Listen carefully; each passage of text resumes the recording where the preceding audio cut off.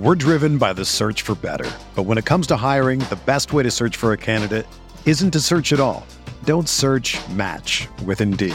Indeed is your matching and hiring platform with over 350 million global monthly visitors, according to Indeed data, and a matching engine that helps you find quality candidates fast. Ditch the busy work. Use Indeed for scheduling, screening, and messaging so you can connect with candidates faster. Leveraging over 140 million qualifications and preferences every day, Indeed's matching engine is constantly learning from your preferences, so the more you use Indeed, the better it gets. Join more than 3.5 million businesses worldwide that use Indeed to hire great talent fast. And listeners of this show will get a $75 sponsored job credit to get your jobs more visibility at Indeed.com/Blue Wire. Just go to Indeed.com/Blue Wire right now and support our show by saying that you heard about Indeed on this podcast. That's Indeed.com/Blue Wire. Terms and conditions apply. Need to hire? You need Indeed.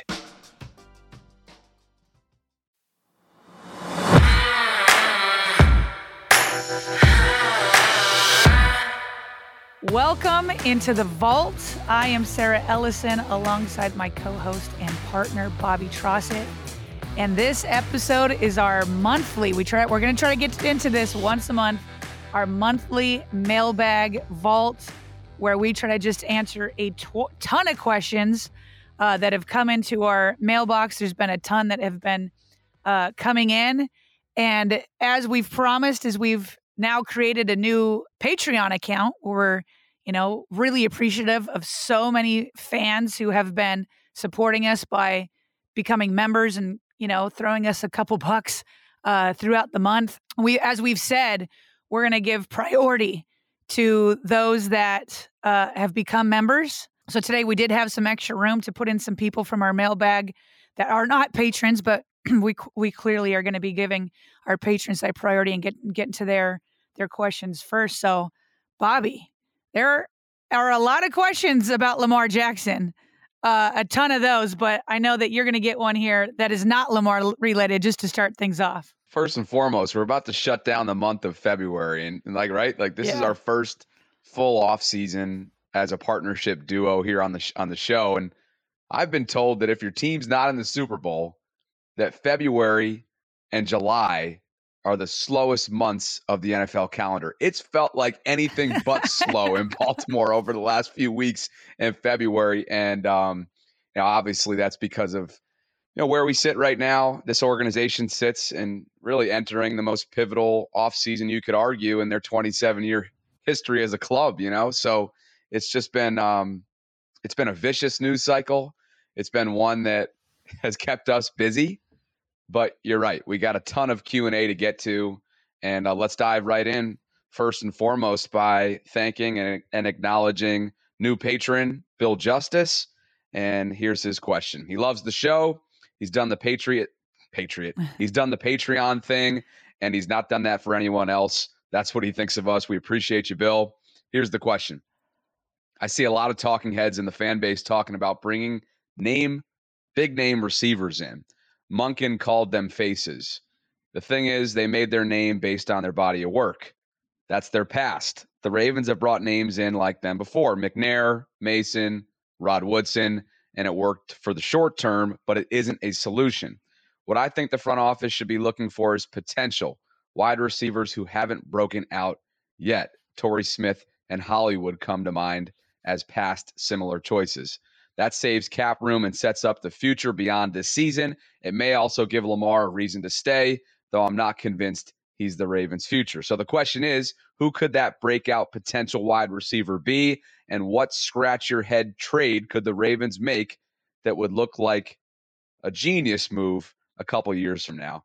Obviously, there's a lot to unpack here, but first and foremost, Sarah, we know that assuming that Lamar Jackson is tagged within the next couple days, within the next week or so, while this franchise tag deadline window remains through March 7th, then the Ravens have very, very limited cap space to go out and make a move.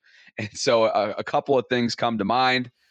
We've obviously talked at length about several cap casualties that are in play to create space. We'll get to that in just a bit based on another submission. But in terms of breakout potential wide receivers, to me, they're going to have to come via trade, whether that's Patrick Queen and or Chuck Clark, or through the draft. My hope is that it's going to be both. If it's through free agency, I don't see it being a massive name, because just take a look at what the wide receiver market is commanding these days. It's insane money. The top 10 wide receivers are all making north, you would think of $15-20 million, so they don't have that kind of room. It's going to have to come through the willingness to trade, the willingness to use some of the high draft capital, which they don't have a ton of this year, right? No second round pick this year as we stand right now, and they're not projected to be awarded a compensatory selection. So it's going to have to come through those two avenues, and I sure hope it does. Yeah, I feel like what Bill's describing is actually what Eric DeCosta has been trying to do, which is trying to get a breakout star via the draft. That's why he drafted Hollywood. That's why he drafted Bateman. That's why he drafted Duvernay and Prochet and Telon Wallace. Like, that's been the strategy for the last couple years. The problem is like none of them have really broken out other than Hollywood, and then he wanted to be traded. I think that's more because of Greg Roman and the offense. So it's what you've been asking for, Bobby. You want another draft pick high up. And then as far as a trade, they absolutely do not have the cap space or draft capital to get this true breakout guy that's about to break out. So if you're going to trade, it is probably going to have to be for a name like a Hopkins, because it'll be for less draft capital. And I don't think Chuck Clark is getting any sort of like wide receiver that you can get excited about. Maybe Patrick Queen could get in on that, but I think that's more going to be draft picks. I mean, wide receivers are so expensive. Everybody's looking for them. So you're either going to have to pay through the nose or you're going to have to finally hit on it in the draft. That's my thoughts on it. So, right. Yeah. And, too, just before we jump to the next question here, breakout potential wide receivers. I don't know if Rashad Bateman would fit that category, because we all know if he breaks out, it's not a surprise. He's a former first round pick. What we want for him is to be healthy and available for a full season, which he hasn't been through 2 NFL years. So the hope is, while I don't believe he's a true number one, my gosh, he could be a dang good 1B. And what he showed us in that Miami game last year is that he's got insane breakaway speed, run away from you kind of speed. He's a silky route runner, a reliable pass catcher for the most part, who, again, just has not been available because of injury through his first 2 seasons. So the hope is that whatever breakout wide receiver that Bill is getting at here, whether he's on the roster or not, is a complementary piece to what they already have in Bateman. Hopefully DeMarcus Robinson sticks around on a short-term deal, and then the back end of the wide receiver room is still to be determined. It'll be fought, the last couple spots will be fought for guys like Tylan Wallace and James Prochet. We'll see if they end up making the roster or not. But clearly, the top of it needs to be bolstered, and I think we can all agree about that. Well, and I'll just add one more thing. This is what happens when you get into a mailbag. Who knows where this is going to go? This is not like our scripted morning vault. I don't think whether it's surprising or not should be in the equation of whether you term somebody a breakout player. You know what I mean? So because Rashad Bateman has not broken out, and it's partly because of injuries. Might also partly be because of the offense and not utilizing him enough. But if he were to go out and have 1,000-yard season, first rounder or not, that's a breakout player. Whether you expect it or not, that's a breakout player. And and the Ravens absolutely, no matter who else they add via the draft or trade or free agency, they need Rashad Bateman to break out for sure. And I think that Todd Monken is got to be a big part of that in really using him. And then obviously his health is even a bigger part of that. All right. Moving on to Mark from the UK. Sweet. And he is also a patron. We appreciate your support, Mark, very much. He says, thanks for the great pod. Question from over the pond. Mike Florio is still pushing for the percentage of cap contract as a possibility for quarterbacks. He says between 13% to 16%. Is this a way for the Ravens and Lamar to get past the guarantee problems with a bit of give and take? I've seen Mike Florio write about this and a few others. I need to look more in depth about this. I've read other, cap gurus say that they don't think that teams are ever going to want to go that route. That is a completely different way. And I don't know how the contracts would look like if you've said you got 16%. If you're cut, how does all that work? Is it the same way? Is there dead money? There's a lot that goes into these contracts that are so detailed that I don't know that I know enough to say why it doesn't work, but I can say I've read a lot of people that I respect that, study these things that have been like, yeah, that's not going to happen. But on this topic of the percentage of cap that quarterbacks take up, I've been taking stock on how much of a cap hit, a percentage of the cap hit a quarterback can have each season and still win the Super Bowl. And I've been doing that since the Joe Flacco years because it just seemed like ever since Joe Flacco got paid, the Ravens just were a mediocre team. And there could be a million reasons for it, but I do think that how much he was paid was for it. And that is not an argument against other guys getting it. It's just that Joe Flacco was not a guy that could carry a team. I think there's a better argument that a guy like Lamar Jackson can carry a team because I feel like he's carried the offense. But anyway, so I've tracked the numbers as far back as 2011. Okay, now prior to this last 2022 Super Bowl win, and I'll put in Patrick Mahomes cap numbers. Prior to that, the highest a quarterback has taken of the cap is 12.4% and won a Super Bowl. That was Tom Brady in 2018. All the other previous Super Bowl winners were below 12.4%. A lot of guys were on rookie contracts, including Joe Flacco. Either you have a rookie contract guy or you have a Hall of Fame type quarterback who's taking up double digits. That's Tom Brady. Tom Brady won a few times with double digits. Peyton Manning won a few times with double digits. Everybody else was single digits because they were on there. Well, that's not true. Matthew Stafford just broke the double digits at 10.7% in 2021. So Patrick Mahomes broke that mold. Last year in 2022, he took up 17% of Kansas City's cap, and he went on to win. So you can start pushing it to that 17% now. He's now created that new standard, but over the previous 10, 11 years, the high was 12.4%. So back to the question here saying, do you give up 13 to 16%? Well, prior to Patrick Mahomes, nobody had won a Super Bowl. No quarterback had won a Super Bowl with a cap hit that took up 13 to 16%. So that seems like a lot. And you need a Patrick Mahomes type guy and an offensive mind like Andy Reid to really put that together. And right now, Patrick Mahomes is the outlier to win with that much cap space. So number one, I don't see owners wanting to go that way. And number two, if they did, 13 to 16% is a lot of money because most guys are not winning Super Bowls with that much. As Mahomes claimed on Parade Day in Kansas City a couple of weeks back, they won in a rebuild year. I mean, come on.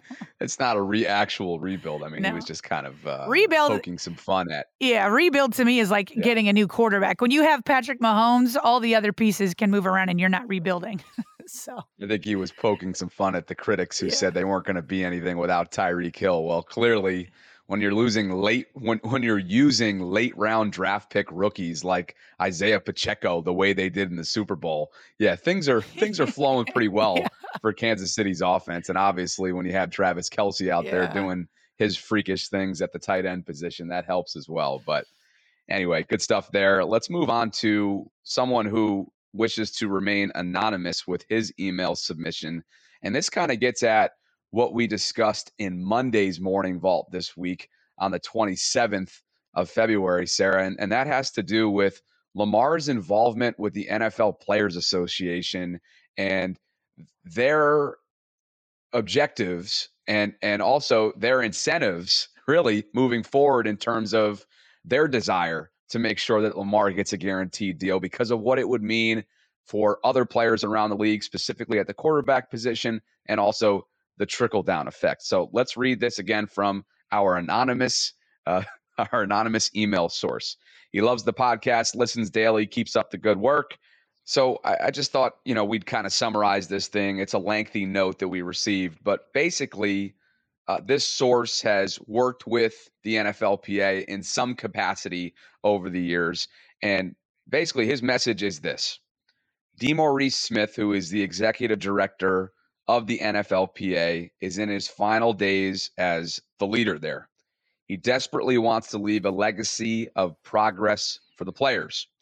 Now, personally, he writes, I don't love D, but that's irrelevant here. What he's trying to do with, quote, helping Lamar is cement his legacy, meaning DeMaurice's, as the guy who got NFL players fully guaranteed contracts. This Lamar thing is bigger than Lamar. This is D versus Roger, labor versus management. D wants to get Lamar a fully guaranteed deal. Tell Goodell to F off and walk away to a position in the Biden administration. D hates Roger intensely, close quote. That is the biggest takeaway from, again, this anonymous source that submitted this via email to our inbox. And Sarah, I think, look, we're on the outside looking in, right? But a lot of this makes sense. And Roger, obviously, from a business standpoint, being that the 32 owners are his employees, he wants to protect them, whereas D is protecting the players.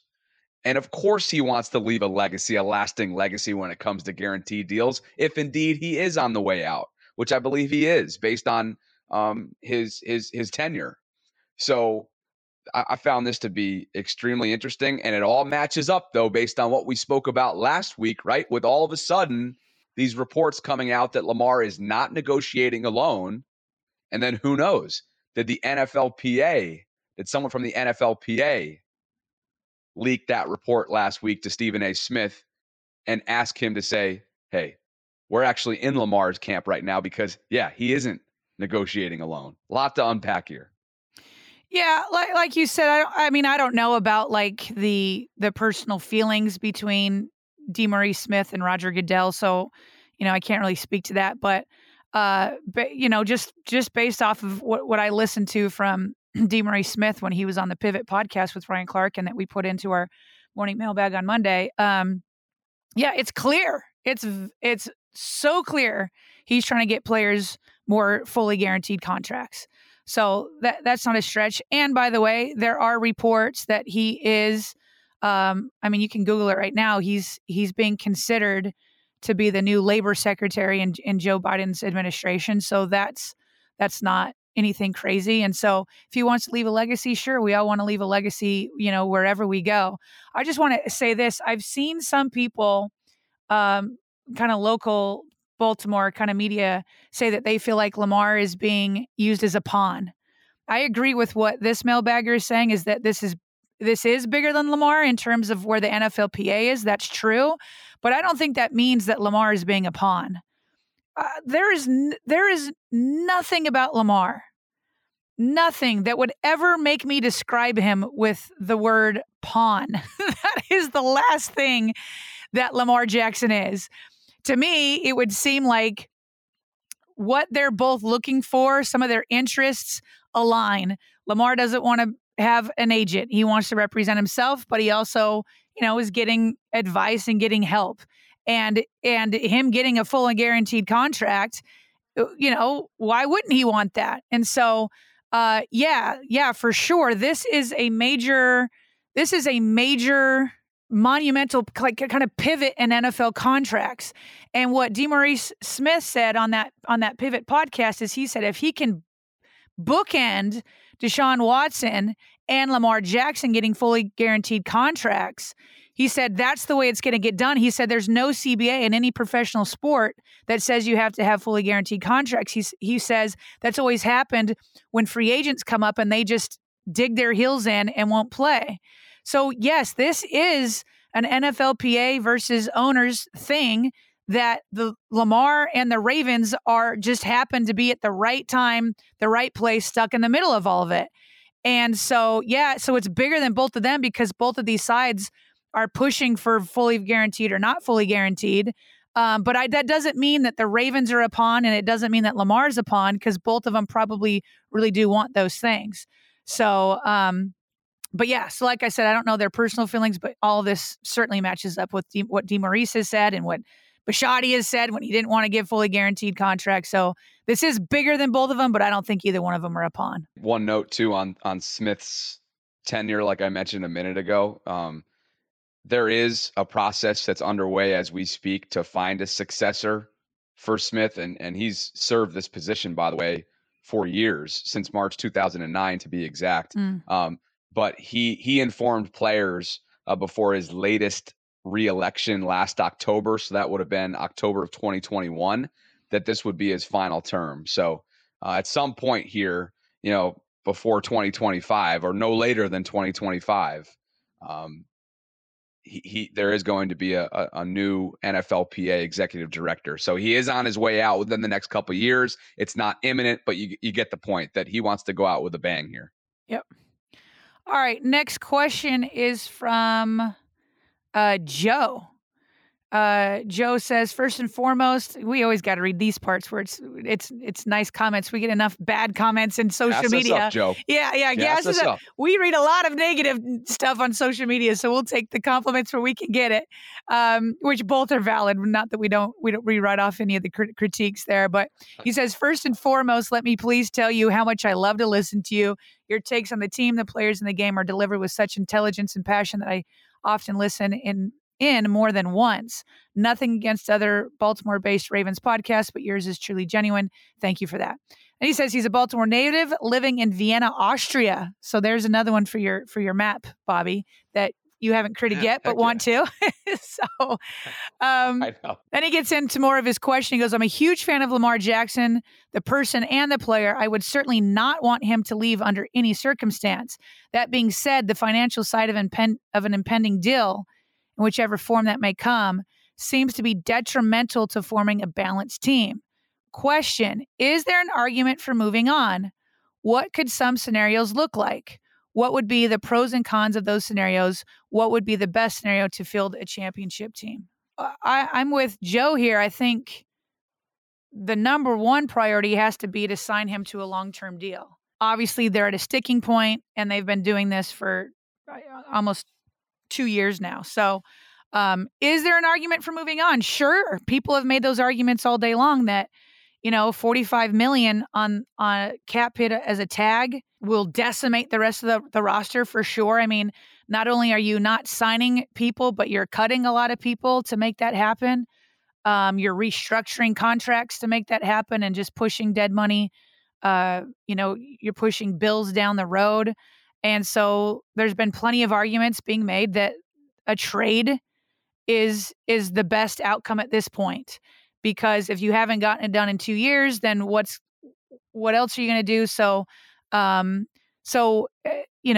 he's asking the pros and cons. The biggest pro is signing him long term. If you can't do that, you're not just going to let him walk as a free agent. So you have to tag him. I don't like a tag personally, although I think the Ravens sound like they're prepared to do that if needed. So to me, if they have to tag him, I just don't know if they are going to be competitive, as Joe says here. And so in that sense, then a trade would come in and you would just need to get a boatload of stuff. I think we have questions about a trade later on, so I hope I'm not, talking into that too much. But to me, the best scenarios are either sign him to a long-term contract or, go out and I think he's worth three number one picks. And then in that case, you're able to rebuild. But I'll just tell you this. Steve Bisciotti has said this before. You can divide all teams up into two categories. ones that have quarterbacks and ones that are searching for quarterbacks. So even if they got 3 ones, that's a scary prospect. It's also scary to have a quarterback and bare bones everywhere else. So, which is what the franchise tag would do.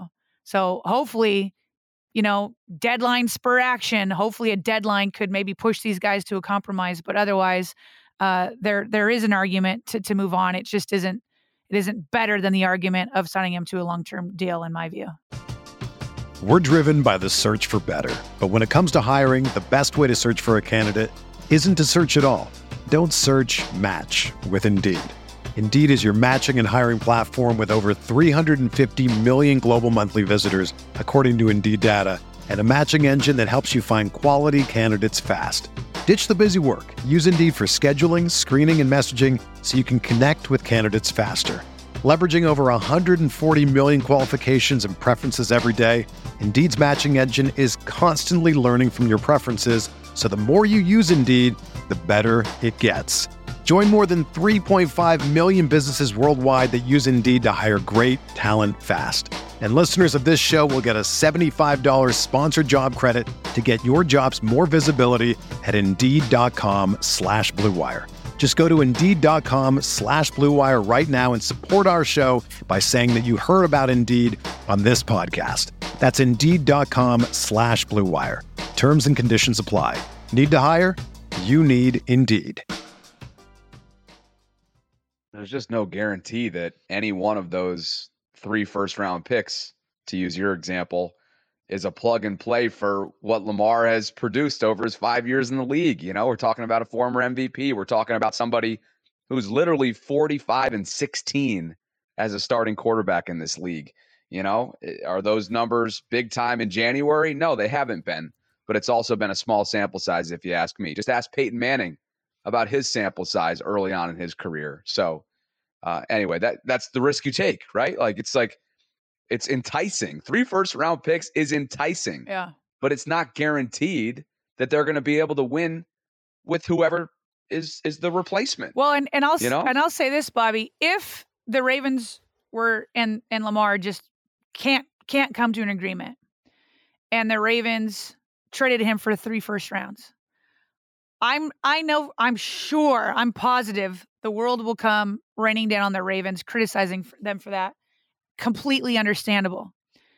Here's where my criticism would come in. It wouldn't be initially. If Eric DeCosta went out and got 3 first rounds, I would think that's plus three first rounds plus. I mean, maybe there's a player in there, maybe there's another second in there or a third or whatever. Where I think he's gone wrong in the past, Eric DeCosta. So when he traded Hollywood, or he traded Hayden Hurst, or when he traded Orlando Brown, I thought he got good value for all of them. But what he didn't do well was replacing them. He traded Hollywood Brown and got nothing at wide receiver to really replace him. He traded Orlando Brown and then went out and got, what's his name? Venezuela? Or what was his name? Alejandro Villanueva. Yeah. I see how you thought about his tenure in Baltimore. Yeah. Villanueva. I called him Venezuela. Villanueva. My goodness, Sarah. All right. So, and that just was not, it took him a year to really put back together an offensive line that was good. Hayden Hurst never really got a tight end to match up with Mark Andrews. So, in all of them, I thought Eric DeCosta got really good value, but then he didn't use that value to replace those players. And that's what makes me the most nervous. And that's to your point, that even if you got 3 first rounds, there's no guarantee. I mean, it's almost certain nobody's going to come plug in and do what Lamar does. And so the question is what do you do with those 3 first rounders? Do you still field a competitive team that can at least, because under the Lamar years, the best the Ravens have been able to do is go to the divisional round. So those 3 first-round picks and whatever else you were to get with him, that's what I'd be looking at. So my criticism would first be, did you get the right value? And if you got the right value, then I'd have to wait to see how you replaced him. And if you still fielded a roster that at least gets back to the divisional round, although you'd hope for more, then you'd say, okay, then he adequately replaced Lamar if he gets to the divisional round. But if he doesn't, and you're just in quarterback searching hell for the next 10 years, then it's like, all right, you got fair value, but you had to replace him. And that's what I'll be looking for is if they trade him, number one, the value, and number two, if they replace him adequately. And based on what 8 has meant to this town over the last 5 years, if he's not adequately replaced, if it comes to that, this town's not going to forget it. This town is not going to let the front office forget it at all. No, nor should they. On to Mark from my part of the world originally. Syracuse, New York, originally from Albany, New York, but love that, Mark. Western New York, upstate New York. Born and raised in Towson, though. He loves the pod, listens all the time. His question, if Ravens tag Lamar and Lamar signs on, let's say sometime shortly thereafter, they make a long-term deal, are the Ravens still obligated to pay the complete $45 million on the tag? Or if Lamar does not show up for camp, are they also still obligated to pay the $45 million? Thank you to the both of you. Sarah, I'm going to have to defer to either you or Brian McFarland on this one, but I assume that if they tag him and then they find a way to reach a long-term deal in the midst, before camp or before the season, that $45 million, it's irrelevant, right? Yeah. So if they tag him and then he's subsequently signed the tag, the $45 million goes away, and then whatever his cap number is under the extension, that becomes his cap hit for 2023. Now, what is a little bit more scary is if they tag him and he doesn't show up, and that doesn't matter. So let's say he holds out. You have the $45 million cap hit, and then let's say he holds out into the season. And I'm not saying he would do this. I'm just going down a scenario. If he holds out during the season, the way Le'Veon Bell did with the Steelers, the cap hit week 1 is $45 million. And then what happens is 1/17 of that $45 million comes off of the cap for each game that he holds out. So 1/17 would come off after week 1, 2/17 week 2, 3/17, yada, yada, yada. So that's the scary part of tagging him. If you tag him, you better make sure beforehand that he is willing to play on the tag. Otherwise, you're tying up $45 million for somebody that doesn't play. You can get some of that money back. So say like half the year goes by, and so you get half that back by half the year, say around the trade deadline. Now you've got a lot of money that maybe you could trade for somebody that has a big cap hit, because now you got $20 million opened up by, let's say the trade deadline or whatever. I haven't done all the math, but you're getting millions by the time the trade deadline comes around. So you have that, but you don't have anything. You can't work with any of the $45 million during the entire offseason. I don't know how much stock we should put into this, but this time last year, everybody was like, there's no way he's showing up for, all the offseason stuff for training camp on the 5th-year option without a long-term deal. Well, he missed the OTAs, but he was there for minicamp, and he was there for all of training camp. So this guy's a unique cat. Who's to say that he's not going to get tagged in a couple of days? He's going to accept that. He's going to continue to bet on himself without a long-term deal. Maybe he won't show up to OTAs, but maybe he does the exact same, in terms of attendance as he did last year. And he continues to bet on himself. I would not rule that out with this guy. I mean, anything's on the table. Yeah, we talked about this offline. This is not somebody's question, but we talked about this offline. You asked me if I thought he would hold out if he were tagged. Maybe I'm wrong. This is complete speculation. I do not speak for Lamar. Obviously, he has not told me this. But based off his past, like you just said, I could totally see Lamar saying, forget all you national analysts telling me to hold out. I'm going to go ahead and play, because $45 million in one season is 40% more than he's made in all 5 of his previous years. And if he doesn't play, he doesn't see a penny of that $45 million. So I definitely think if he were tagged, he would play on it starting week 1. And it wouldn't surprise me, as you just said, that he could show up for training camp, because he said last year, he gave all the reasons why he did when everybody told him not to. And everybody thought, not everybody, so many national analysts were like, oh, he's crazy for showing up. The only way I could see Lamar not showing up for training camp is if he finally has hit his breaking point and has demanded a trade. And he's like, you know what? It's just time. You're not going to give me what I want. So let's just get a trade done. And then he would try to force Eric DeCosta's hand to go ahead and get a trade.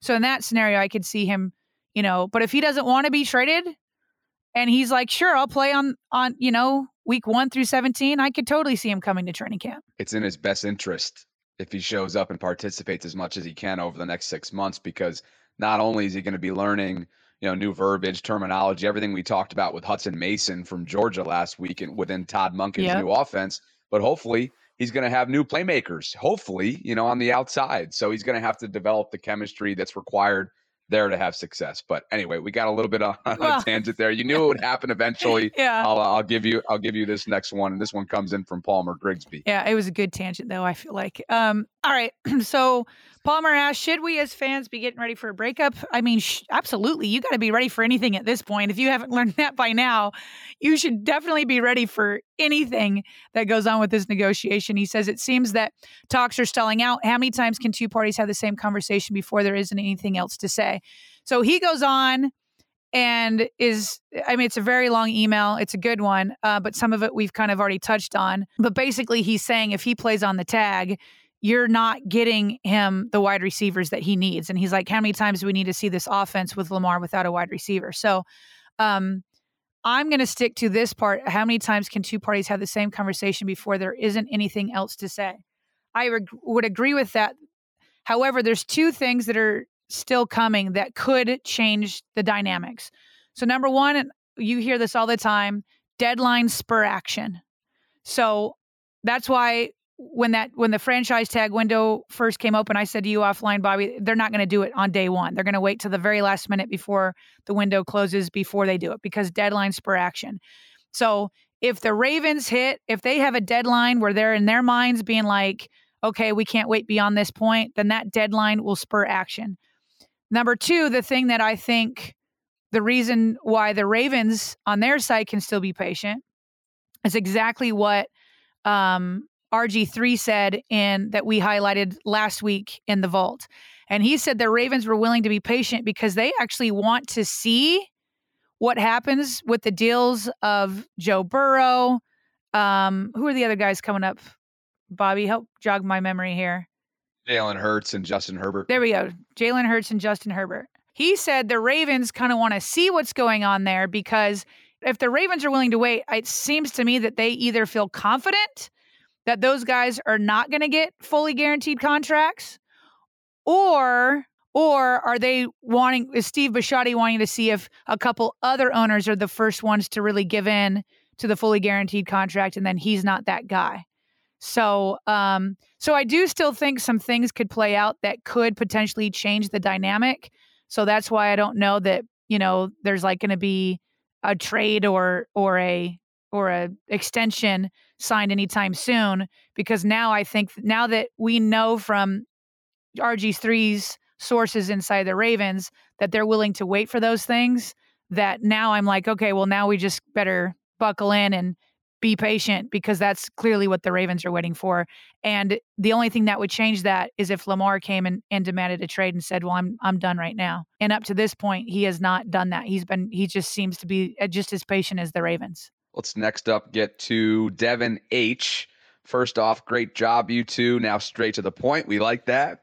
If an extension cannot be reached and the Ravens tag Lamar, what are some of the names that could fall victim to cap casualty cuts to afford Lamar's tag? And immediately when we saw this one pop up in the inbox, we went back to one of our past episodes that's titled 6 cap casualties the Ravens could make, but you won't like. So case in point there, right? If you want to go check it out in the archives, by the way, it's number 166. But, going back to our notes, there's 6 players, like I mentioned: Calais Campbell, Chuck Clark, Devin Duvernay, Gus Edwards, Michael Pierce, and or Kevin Zeitler, who could all fall under this category, Sarah. And, kind of just picking the list apart a little bit, we know that Calais announced for the second straight year after mulling retirement that he's going to come back.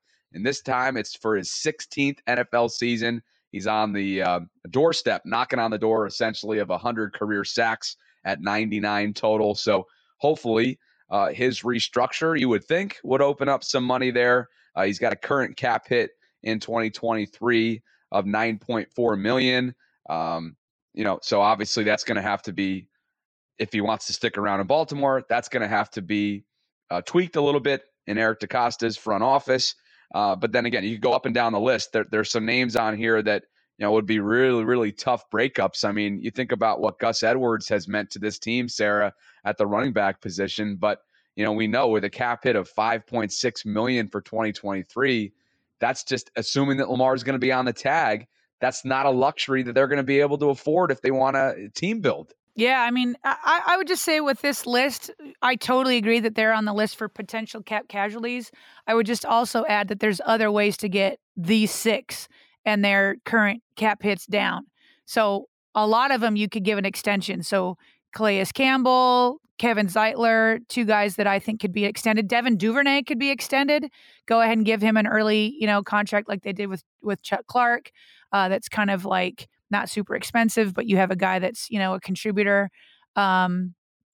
So Gus Edwards could fall on that. I mean, there's so many of these guys that if you just extend them, then in that extension, you're just, moving money around and you're keeping them longer because you want them anyway, and then you're lowering the cap hit. So lots of ways to do that. But Gus Edwards, to your point, I definitely don't see him playing on this team with a $5.6 million cap hit as like a number 2 running back. Like that's just not going to happen. So, if they think that he's got a lot left in him, an extension, or he's probably the one I see most likely as a cut. And then you brought up Chuck Clark. I mean, that obviously could be a trade. So lots of ways to address these 6 contracts, whether it's a cut, a restructure, an extension, or a trade.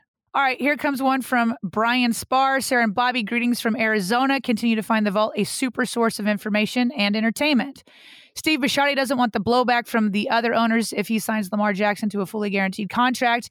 Could you see him just waiting and following the franchise tag contract negotiations aren't successful, letting Lamar eventually talk to other teams will automatically occur if a non-exclusive tag, and then matching their offer? That way, he won't be blamed by other owners for the contract. And then he has other questions here. While there have been some talk of trading Patrick Queen and or Chuck Clark, I've mainly seen talk of trading them for draft choices. Could you see one or both being traded for a wide receiver and or a cornerback? So, yes, I just mentioned that maybe Bisciotti would want to see if other owners would give in. But I said that in terms of the other 3 quarterbacks that are about to get contracts. Your point that whether they use the non-exclusive or the exclusive, letting Lamar go out and test the market, absolutely, I'd be a proponent of that and just say, hey, go see what you can get.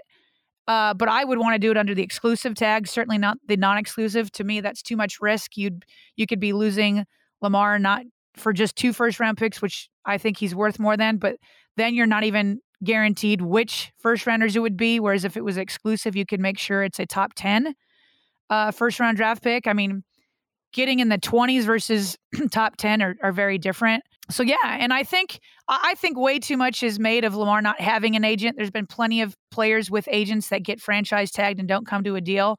But I will say one thing that would be beneficial with Lamar and having an agent is I think they would already know if another team would be out there willing to give him that. So Lamar, though, I think I could totally see the Ravens giving permission under even the exclusive tag, saying go ahead and talk to other teams, but then that would be Lamar on his own doing that, or maybe, I guess, getting the help of the NFLPA. So that would take some time. There would be need more patience, because then Lamar would have to go out, find a team and talk numbers, and then on top of that, find a team that the Ravens would be willing to give up depending on how much draft capital in the trade. So that would make for another long process. And then in terms of trading Patrick Queen or Chuck Clark, there were reports that the Ravens tried to trade Chuck Clark last year. Nothing came to fruition, so they could try again. We'll see if something comes to fruition. I just don't know that other teams value the safety position the way the Ravens do. And I certainly don't think Chuck Clark is going to get the Ravens a big name or any. I mean, I just don't think people would look at him and say, yeah, let me give you a solid wide receiver or a solid cornerback. Like, I just think that those two positions are valued way more than the safety position. In terms of Patrick Queen, I personally don't want to see him traded. It could happen, but I would love to see another Queen and Roquan Smith duo for another year. Unless some team came in with a draft pick that's obviously would be higher than a third rounder, because that's what you would get in a compensatory pick. So Unless you're getting a second or a first, I just don't think it's worth trading Patrick Queen at all. I'd love to see him and Roquan back together again. Next up is Dennis from Germany. Big fan of the podcast. I started listening a couple of weeks ago. Look forward to seeing what you got planned for the offseason. My 2 cents about a receiver: instead of Hopkins, I tried to go after someone like Debo.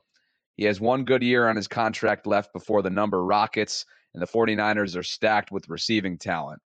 If I were them, I'd try to offload Debo and invest that money otherwise, since they may have struck gold with Brock Purdy.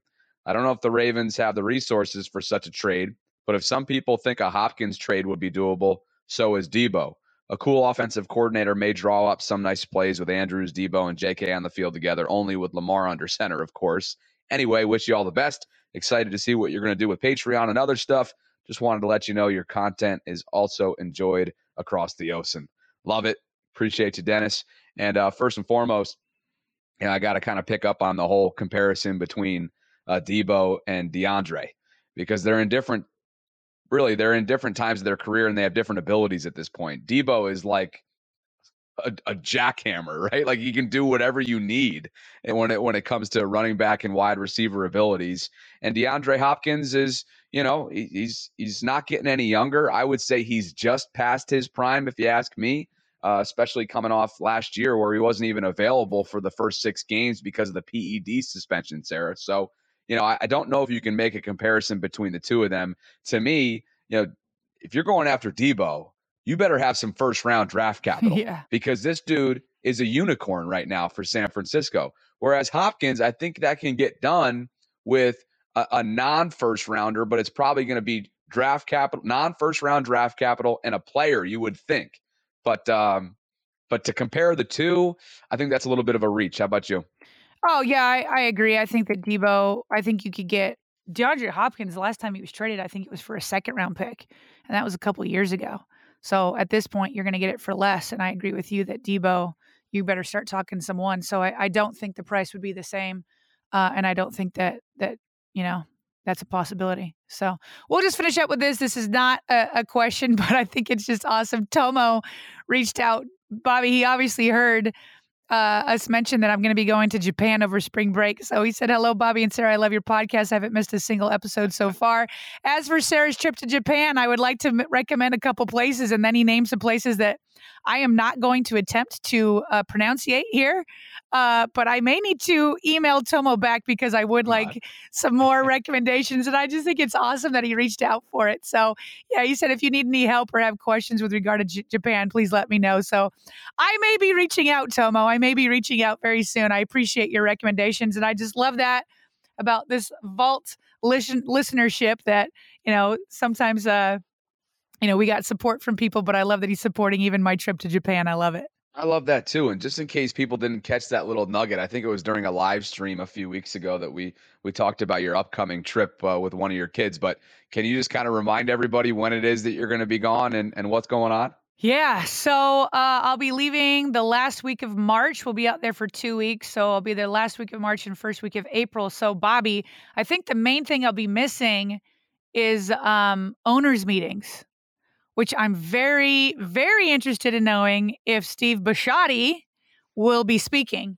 Now, if he does speak, it's usually to Jeff Zrebeck and one of the Sun reporters.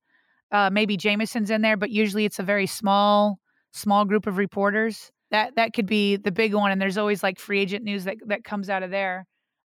So we will see. But yeah, I'm going with just my husband and my oldest son. We're actually going with a group of kids from his school and their parents. So this will be interesting. I'm very excited. I'm very excited about it. So I will tell you this though: if Steve Bisciotti does speak, I might just have to get on from Japan, Bobby. I just might have to do it. I did it while I was in Spain. There's no reason why I can't do it in Japan.